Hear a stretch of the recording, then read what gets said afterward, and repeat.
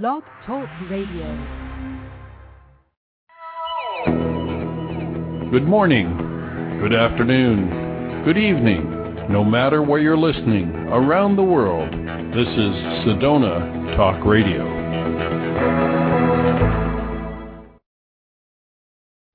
Hello everyone, and this is Helena Steiner-Hornsteyn speaking to you from Miami. And of course it's afternoon right here in Miami, but I know many of you are listening in Europe, and of course then it's 9 o'clock p.m. And since you are all there, I would like to announce that as from July the 1st through the month of July, I'm going to conduct the show in Swedish, just those 4 or 5 times during July. And jag ska tala svenska under juli månad. And those who are Swedish and Danish and Norwegian, they knew exactly what I was saying. Everyone else, I'll be back with you in English again as from August the 1st. And that will be fun. And I will have new exciting guests with you. Today I have another new exciting guest here for me on the show, and that is Dr. Harvey Frank. Are you there, Dr. Frank? I am. Good morning or good afternoon. And you are quite familiar to me and to each other because we have been working with each other. I would say you have been my private chiropractic physician for quite some time, haven't you? I have, and it's been my pleasure having had the opportunity to treat and work with you and to get to know you a little bit as well. Yeah, and I come from a family where we actually used a chiropractic physician from day one. And when I was young, this was, of course, quite some time ago, and in Sweden at that time, we only had one chiropractic physician in all the country. In fact, there were 2. It was the wife-husband team. And they were both educated in America, Palmer College, and they came back to Sweden to do their trade there. And it was instantly extremely popular. But one couple in one whole country, you had to book a year in advance to get in there. And because of that, they used a different method, which you, of course, know of, but you don't practice it because it's a little bit traumatic, and it's the hole-in-one method. Yes. And I don't think anyone does that anymore, but it fixes you quickly, but it's very traumatic, and you really had to be taken back home and stay in bed for a little while. Is that not what it was? Well, about that. Which brings up an interesting discussion of techniques within chiropractic. There are, well, let me back up just a little bit. Let's maybe just discuss what chiropractic is, and then we can bring it to the present in terms of what techniques are available. Yeah, and that's great. And I didn't mean to jump into the, techniques or anything so quickly, but I just wanted to say historically what we had to go through at that time. And that they had to do this because they needed to get you out of there very quickly, and they couldn't have repeat visits. And anyway, so their children then went into the same trade, and of course now in Sweden you have chiropractors all over the place, and it's very, very popular.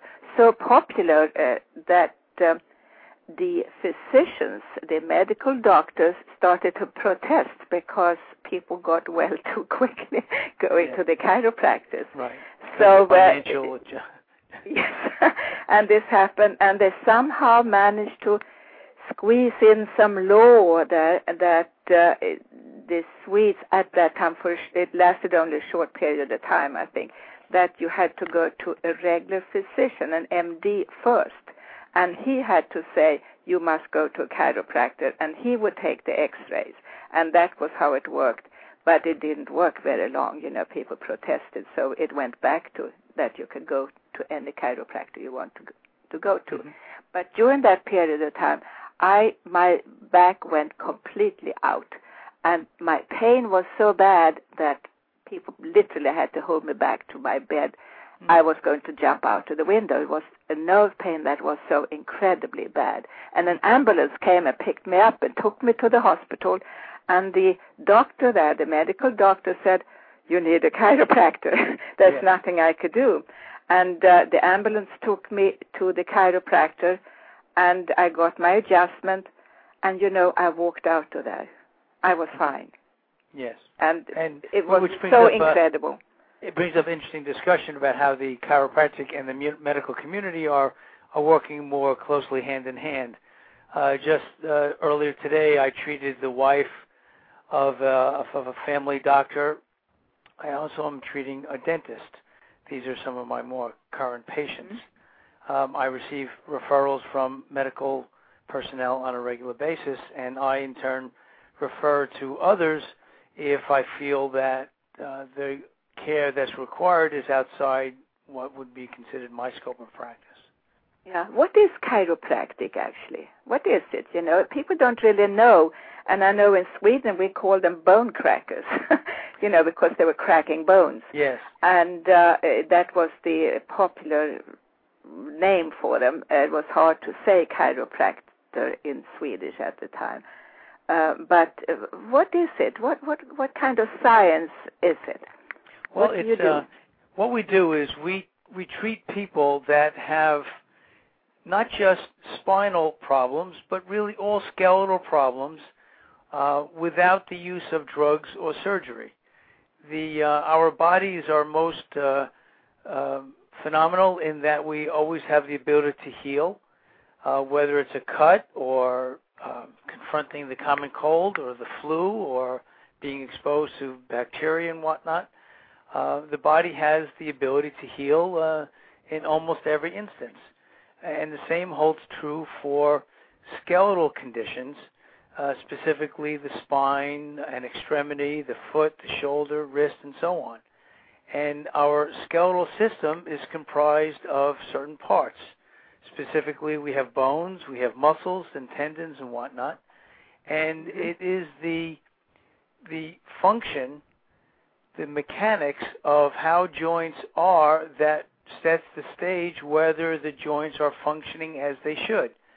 What makes the spine a very important part of the body is the intimate relationship the nerve system has to the spinal column. The spinal column is the protective shell of the spinal cord, and the spinal cord is a continuation of the brain.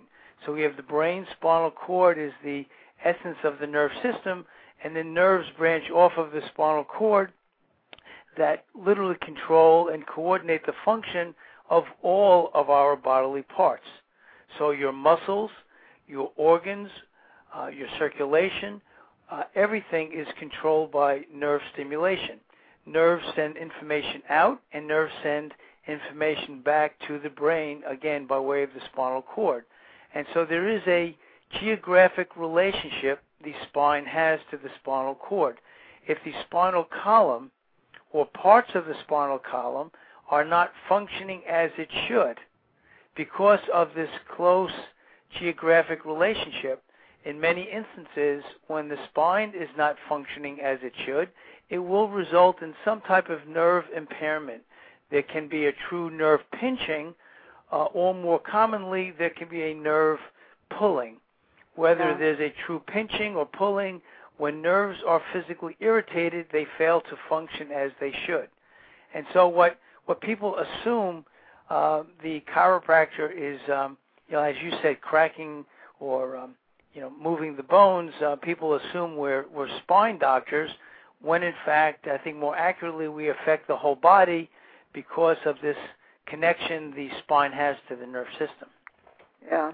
And what I do, they call me a healer and actually help people get well again.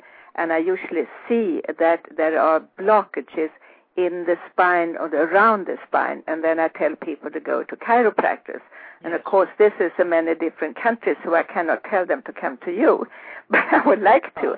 And one thing about you, and I haven't kind of brought this up to you too much, but I feel you work, of course, you work scientifically, and you work with the X-rays, and you work with the knowledge you have from your science. But I feel you also work intuitively, somehow, spiritually. I just feel that you tune in somehow. There's no way that anyone can work with me the way you do unless you really work intuitively. What do you say? Well, thank you. And on the one hand, thank you. I'm very flattered by your comments.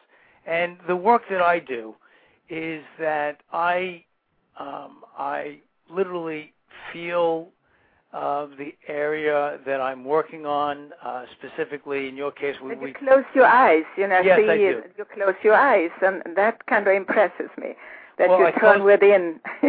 I do close my eyes. I'm both visual and tactorial in my orientation, perhaps more. And so, however, when I'm examining you or when I'm examining anyone, I try to really block out all sensations, and yet to accept for me to be with the person I'm examining, and I guess you can call it an intuitive, but I think it has more to do with a feel, and by me being intimate with my examination, I'm able to feel nuances. I'm able to feel subtleties in terms of the muscle and the joint performance.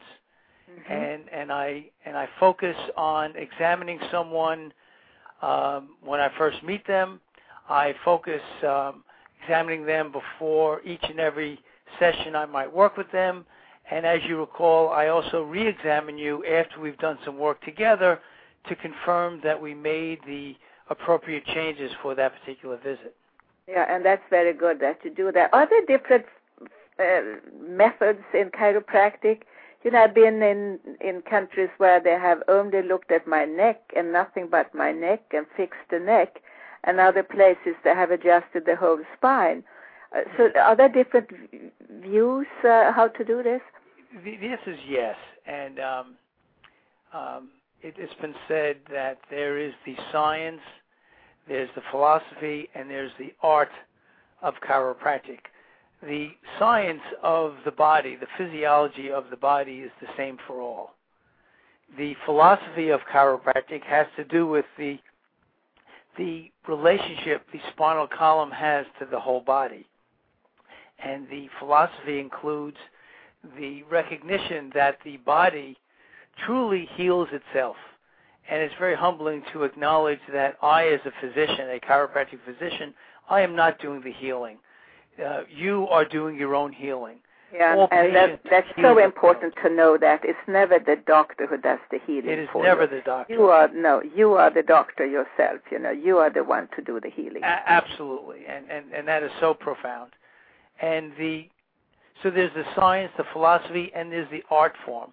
The art form of chiropractic is what makes different chiropractors approach chiropractic in a different format.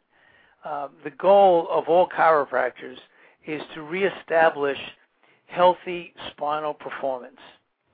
My focus has expanded to go beyond simply being concerned about the spinal column. Hello? Hello? Yes, there we go. We were disconnected, and as understood, you kept on talking and talking, and no one could hear that, and they heard me instead, and I was a little desperate here, and I did a long meditation, which I think people must have enjoyed, but we were here to do you, and I think the last thing we talked about, you and I, was are there different kinds of chiropractic care, and we went away from that one.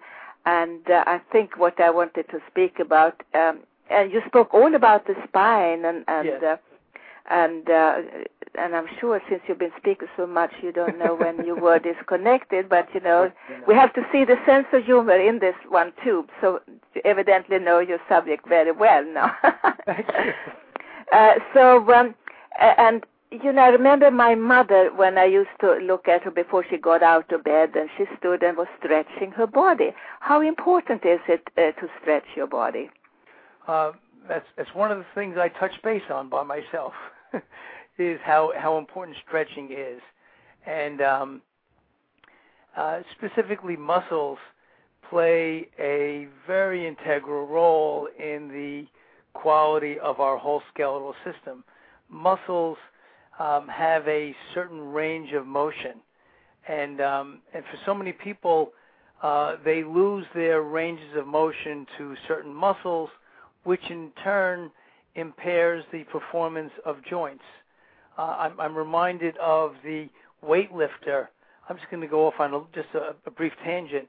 A weightlifter, for instance, who lifts lots of weights might develop large muscles, but yet if the muscles do not have full range of motion, in spite of the size of the muscle, oftentimes when the muscle has lost its range of motion, that muscle weightlifter is not nearly as strong, perhaps, as the muscle that's more lean, that has full range of motion. Yeah. And that I understood. People are in coma, for instance, or people are sleeping or staying too long in bed. They must lose a lot of muscle, though, don't they? Yes, they do. They lose muscle tonality.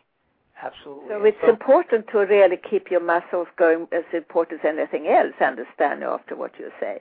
Healthy muscles include strength and range of motion.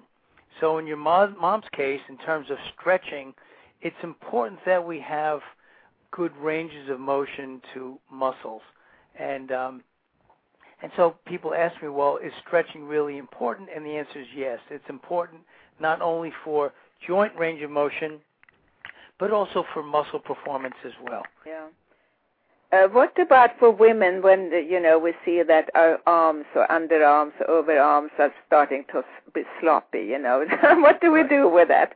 Well, that's an important concern in terms of that has to do with unfortunately not exercising as much as you need.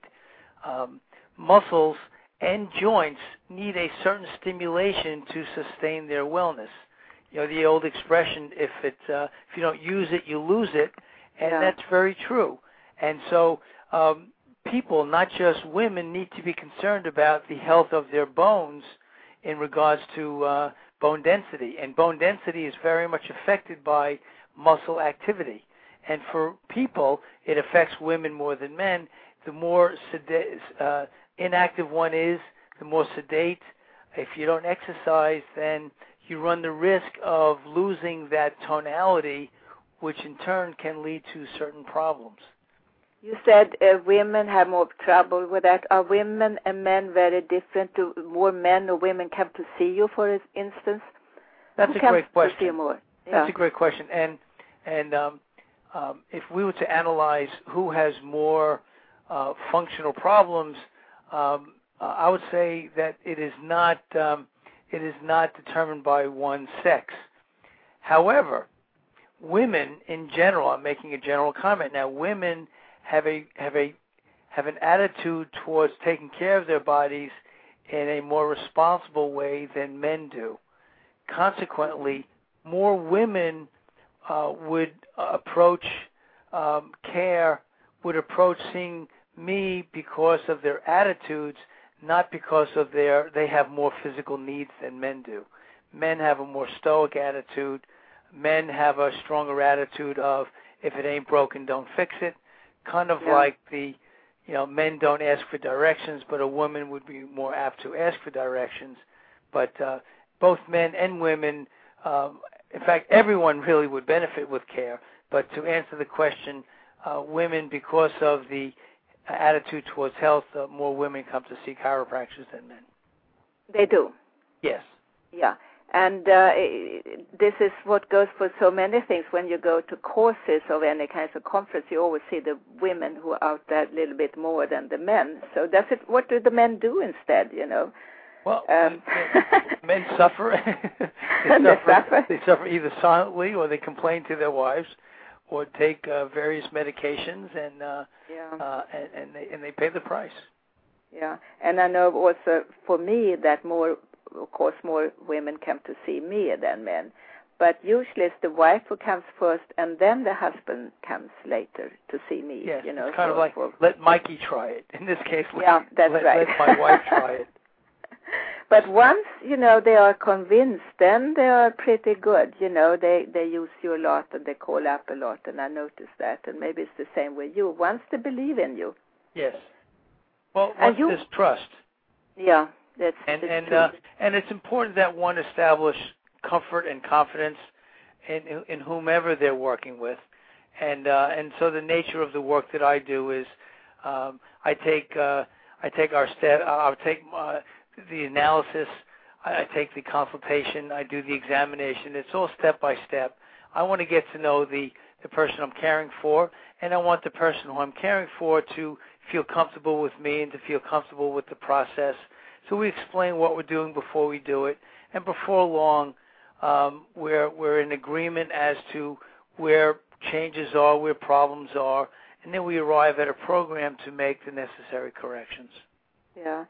And how important is that you stand straight? I know my parents, or my father was very military, and he said you must stand straight. Is that good or bad for people to that's a great question. So posture, there's a whole science, the physiology of posture. Posture is important for many reasons. A metaphor to that, if I can, is if you're holding a weight improperly, it puts increased load on the body. On the flip side, if you're holding a weight correctly, it reduces load profoundly. And that's a metaphor to how posture affects the body. If we hold our bodies with proper posture, it reduces load throughout the entire spine. If our posture is improper, we may not feel the immediate changes, but over time it creates more load. Another interesting discussion of posture is energy and attitude, and this is something I know you can appreciate. If someone is enthused, if someone is excited, they've got a certain bodily posture.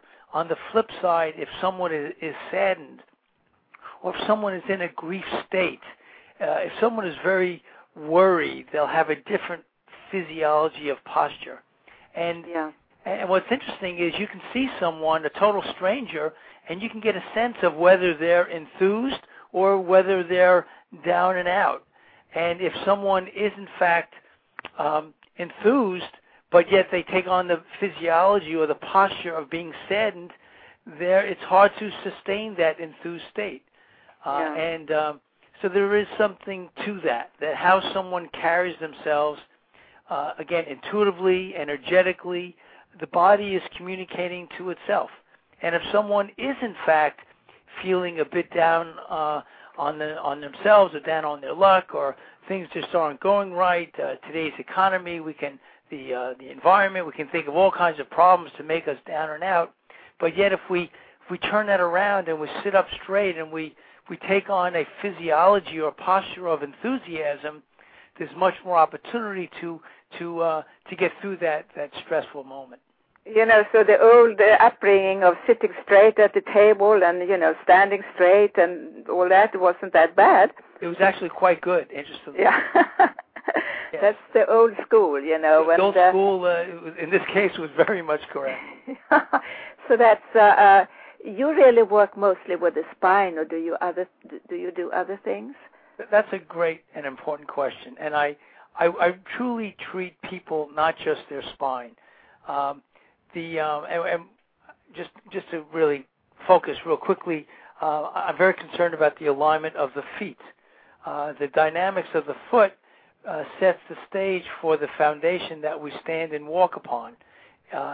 So many people have changes to the proper dynamic of their feet, and yet most people, interestingly enough, do not feel a foot problem. But yet, if the foot is not bearing weight correctly, it will change the weight process through the knee, through the hip, into the spine. I've seen so many people that have had knee operations or have had hip replacement, and when we look from the spine, either the spine or the foot. And so there is a very important relationship, yes, the foot has to the entire skeletal system. And I've seen so many instances when someone has had a knee problem, or perhaps a knee surgery or a hip surgery, and they come in to see me, and from their perspective, that doesn't relate to their neck. Their neck is their complaint. They're only concerned that I examine their neck, nothing below the neck, when in fact the body is truly one mechanical integrated circuit. And if someone has had a history of a knee problem or a hip problem, and we fail to look at what's happening below those areas and above those areas, then I think we're not looking at that person as comprehensively as we should. It's grossly inappropriate to only look at an area of complaint. That's really what medicine has been doing for a long time. Yeah, and that's the way we shouldn't really look at. We should look at the whole person. I'm just looking at my switchboard, and I'm seeing that we only have a few seconds left. Oh. But we can continue. Live it will disappear, but we will continue to record this program, and we will go over time, so we will have a full program anyway. So if you hear any signs here, stay on. Don't hang up now, Harvey. Okay, I'm not going anywhere. Yeah, so that's good. No, but it's very interesting with what you said there. So let me just say a few more things. That when someone has what I'm calling a foot problem, there are different, for instance, a foot pronation. People have heard of someone having a foot pronation, and I don't want to get overly technical at this point, but there are various changes to the foot one may have, and yet in most cases a person will not, I repeat, will not necessarily have symptoms or any discomfort to the foot. But yet the dynamic, the performance of the foot is something to consider when one has recurring or chronic changes to their spine. And and so there are different ways that one can treat a foot problem. We treat the foot by working on the muscles, the joints of the foot. If necessary, we can have someone fitted for a product called an orthotic, which will help the foot function in a more correct way. Yeah. I know people who just break bones in their feet from walking. Do we have weak bones in our feet, or is it part of osteoporosis, or what is that? If someone is breaking bones in their feet, clearly, first of all, one's bone should not break unless there's extreme trauma.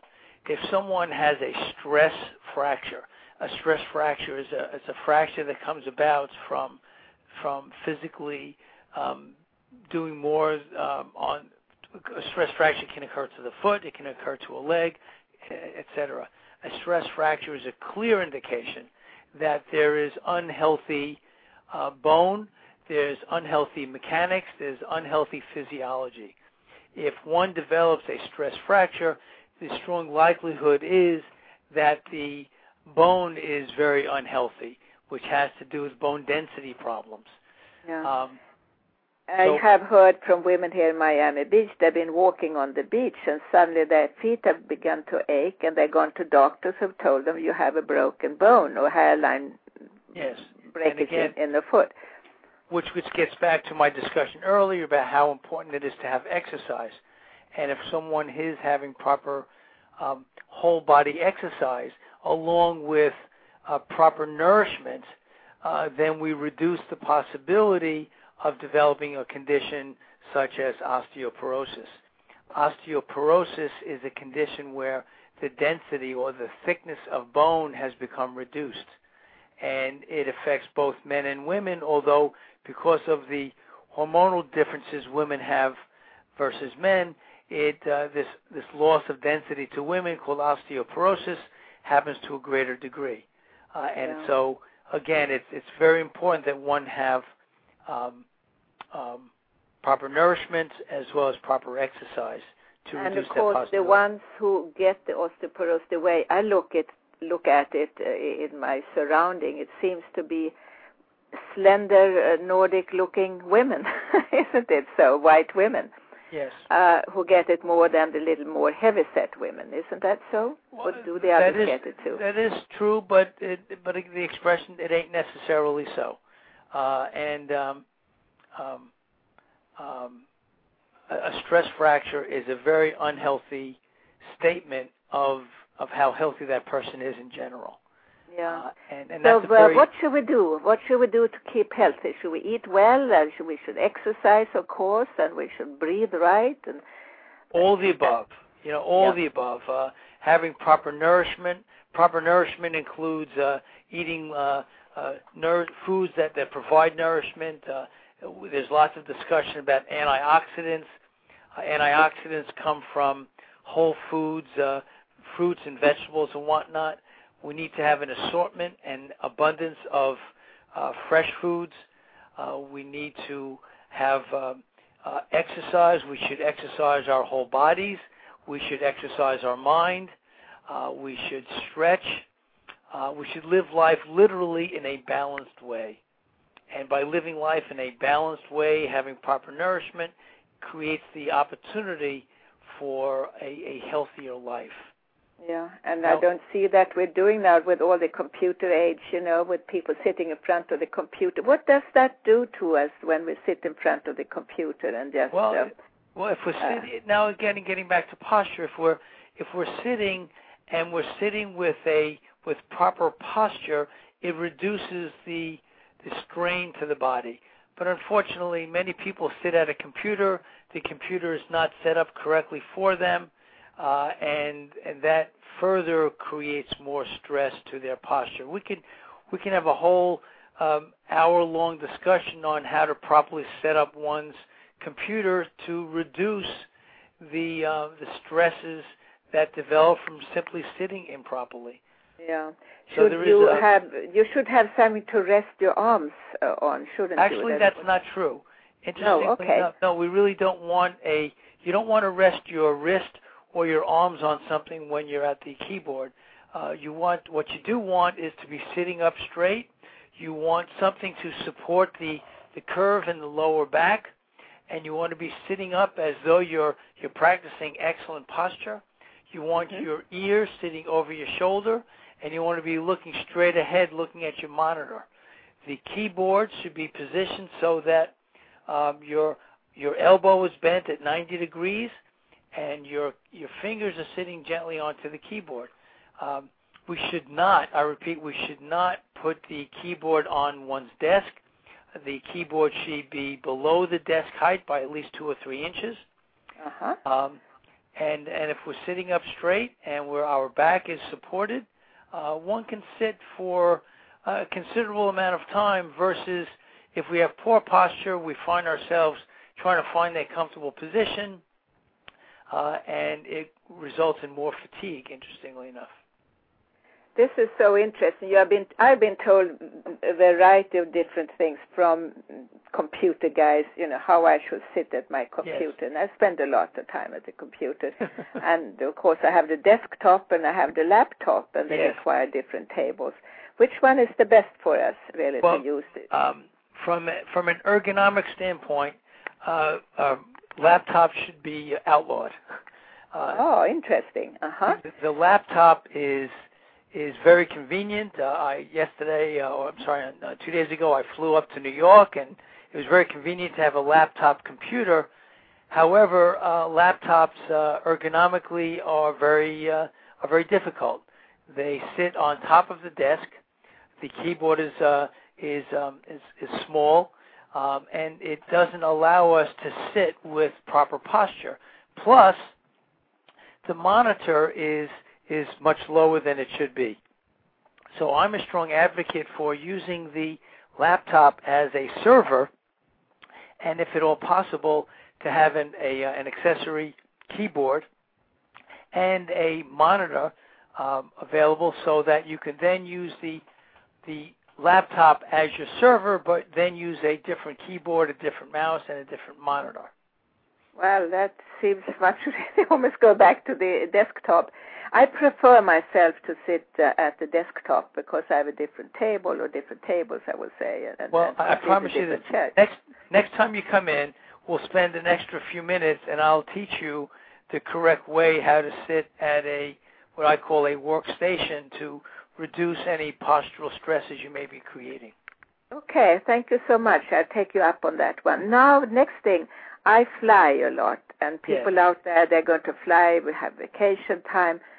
And let's say we have a flight longer than 3, 4, 5 hours. What do we do to keep the body going? That's a good question, and I think the people who design these airline seats have some ulterior motives, because they one seat does not satisfy all. I think the curves within the seat are not designed properly. There's no room for our legs. I sat in a seat. The seat did not even recline. So to answer the question, I think if we get up and out of our seats as much as we can, and if nothing else, just to walk would do us a lot of good. Obviously, one cannot walk the entire flight, but as best I can answer this question over the telephone here, I think if one gets up periodically and does some stretches to their torso, to their neck, they'd be well served versus just sitting stationary for a long time. Yeah, and I'm surprised on the transatlantic flights how some people literally never get up. They go to the bathroom once or something, but they never move. I get up all the time and make sure I sit on the aisle so I can get in and out easily. And then I noticed also, if you have leg room, you're not as tired. If you have more leg room, you really survive that flight more easily. Yes. It's very important somehow. Yes, again, it allows you to stretch. It allows you to expand your body, no question. So that's something I wanted to know a little bit about. And do you do yoga? How do you do yoga? I'd say just stretching, which the answer is yes. Yoga is a form of muscle and mind relaxation and muscle-mind stimulation. It's very important that we have a flexibility, both flexibility, again, in our muscles as well as our mind. We need to relax, we need to stretch, we need to stimulate. My teenage granddaughter, she asked me to ask you, what does a spinal adjustment do to the blood flow, to the blood circulation and to your skin and so on? Great question. And she came out, that was what she wanted to know, because she has acne, not everywhere in her face, but she has it in some places. I got you. And wanted to know if that has anything to do with it. Well, let me answer the first part first, and that is the relationship the spine has to the nerve system is the same relationship, the spine has to the circulation is the relationship the spine has to the nerve system. If a spinal level, if multiple spinal levels are not functioning as they should, in so many instances, there's some degree of nerve function impairment, nerve function changes, and nerves control circulation. And so if a nerve is not functioning as it should because of an alignment problem to the spine, by correcting the alignment problem, we improve the nerve connection. And nerves do directly affect circulation. Yeah. But to answer the specific question, might an alignment problem to the spine set the stage for one having acne? I guess the answer is it's possible, but it is not a simple cause and effect.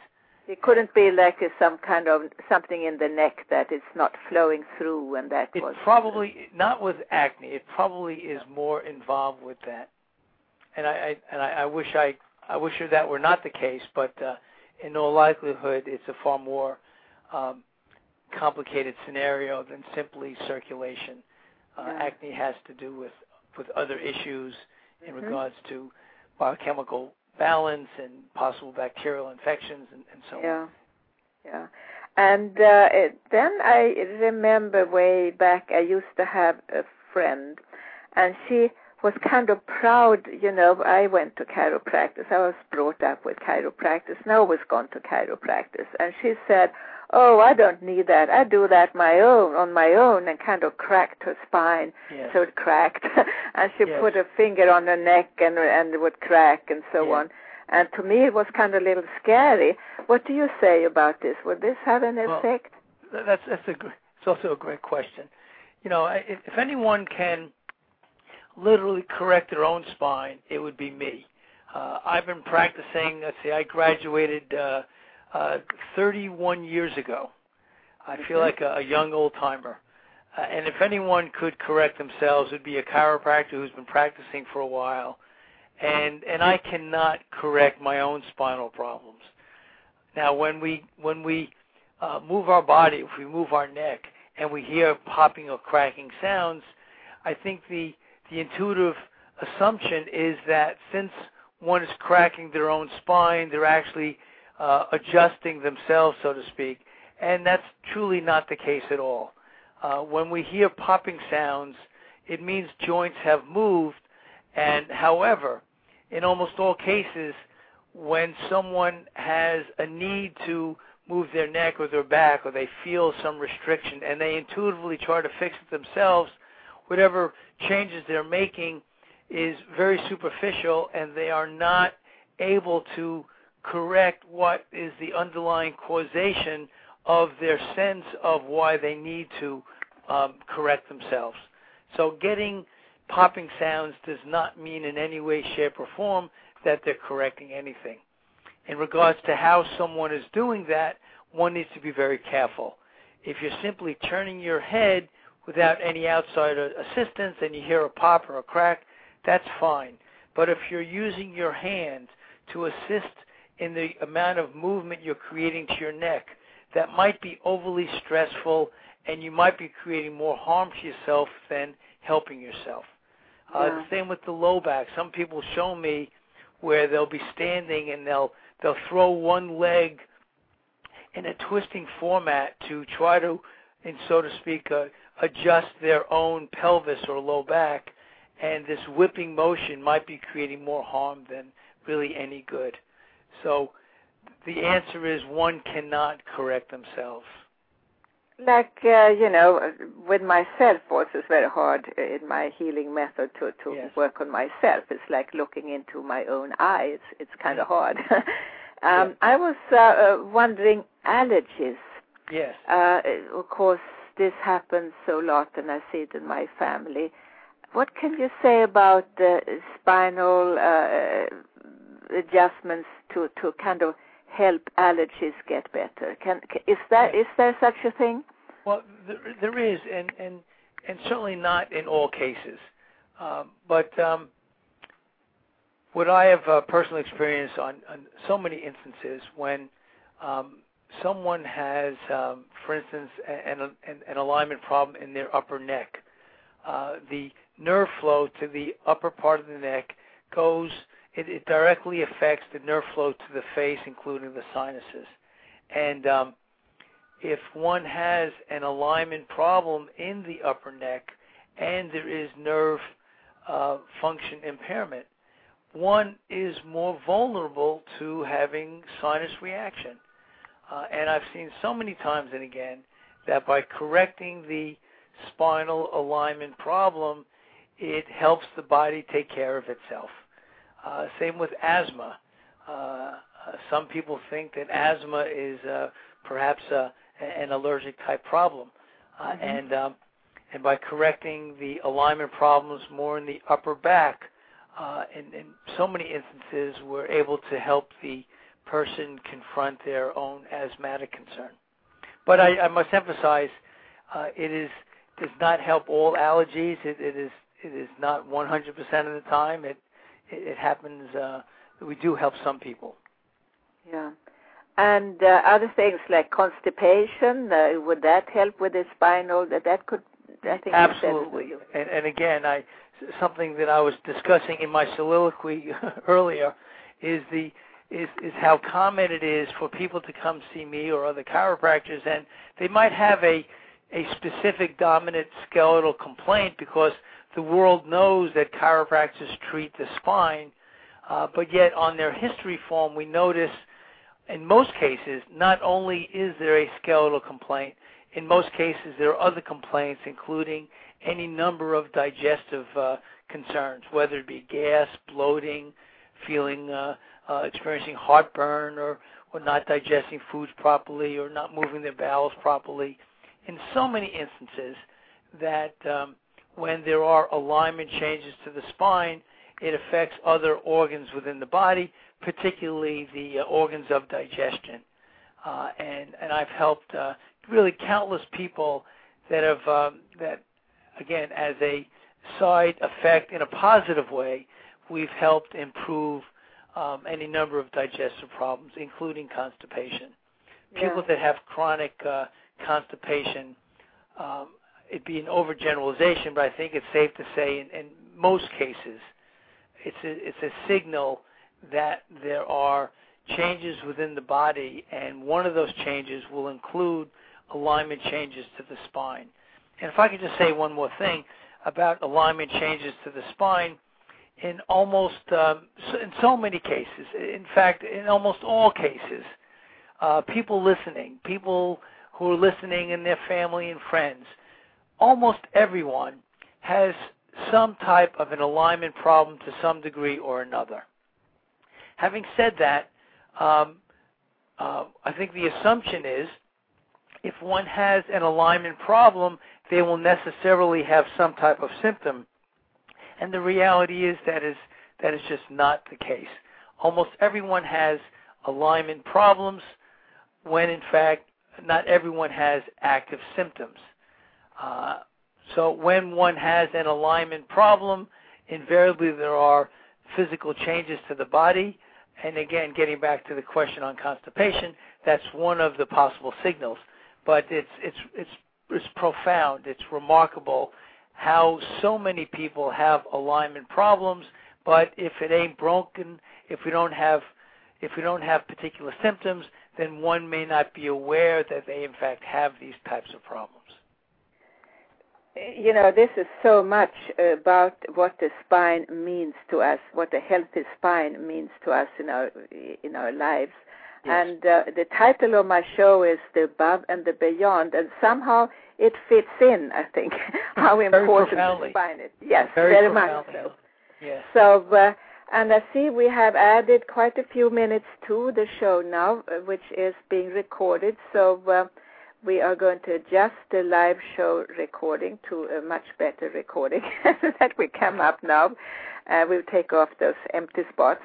And I was wondering myself, and I haven't asked you this before, but I was just wondering, with all the autistic children now, is there anything one can do with spinal adjustments? Would that in any way help? Have you thought about that? I have thought about that, and I have a friend who is a pediatrician who's practicing on the west coast of Florida, and his specialty is treating kids that suffer with autism.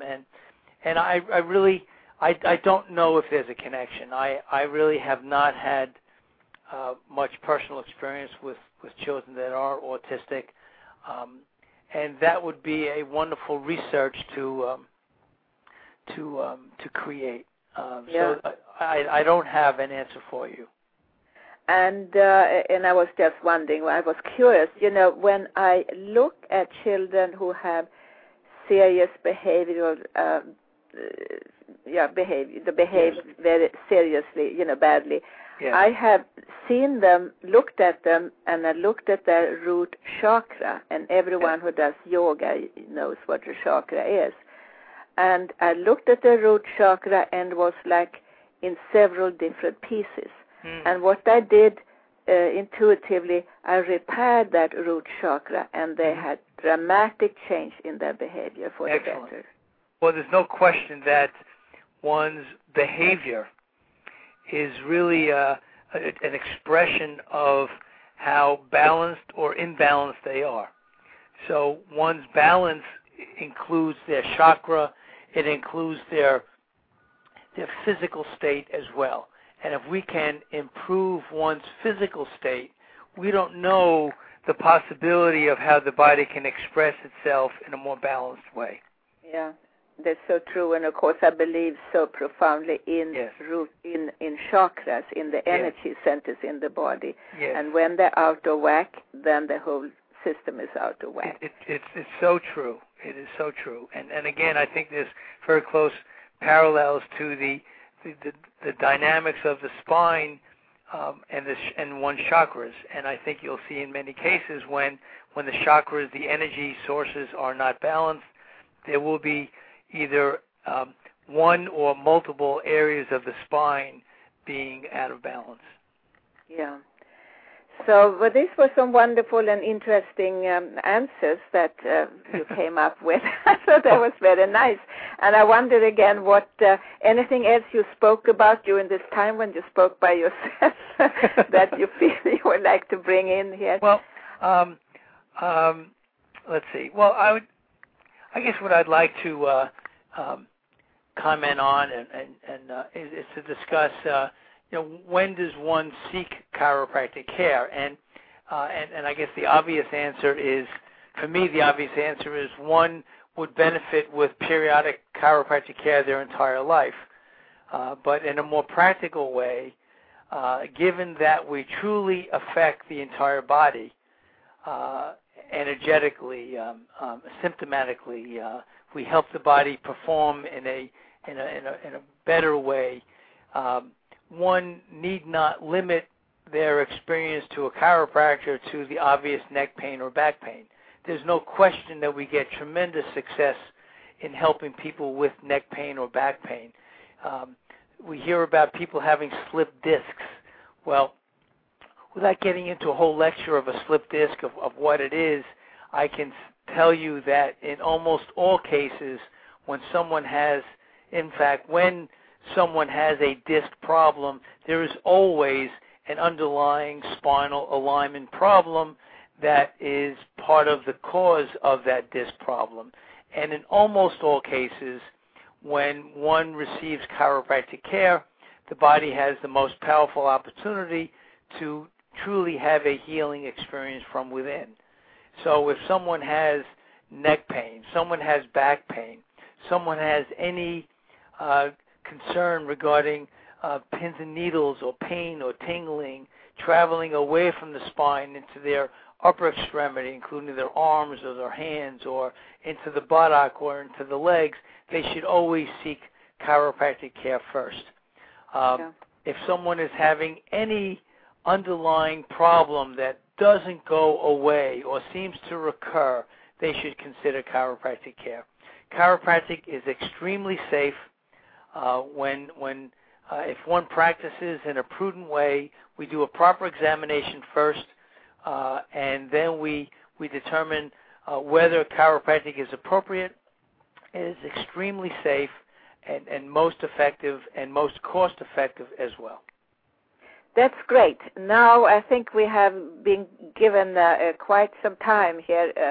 We have recorded the rest of the of our conversation, which is great.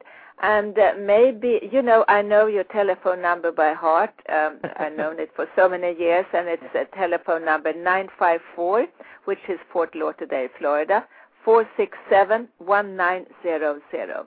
Again, 954-467-1900. May I give my website as well? Yes, please give your email address and your website. Sure. Please. My website is www.frankchiro, FrankChiro, frankchiro.com, and my email is info@frankchiro.com. I'll repeat that, info@frankchiro.com, and I would love to hear from anyone by way of email, or if you'd like to call, and I'll respond as best I can.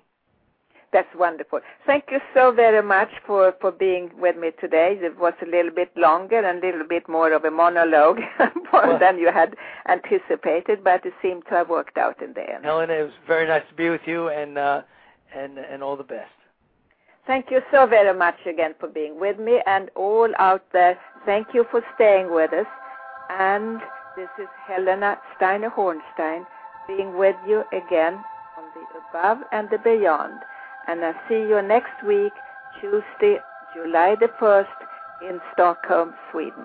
Thank you very, very much, and thank you, Dr. Harvey Frank from Fort Lauderdale. Bye-bye. Bye-bye. Bye-bye.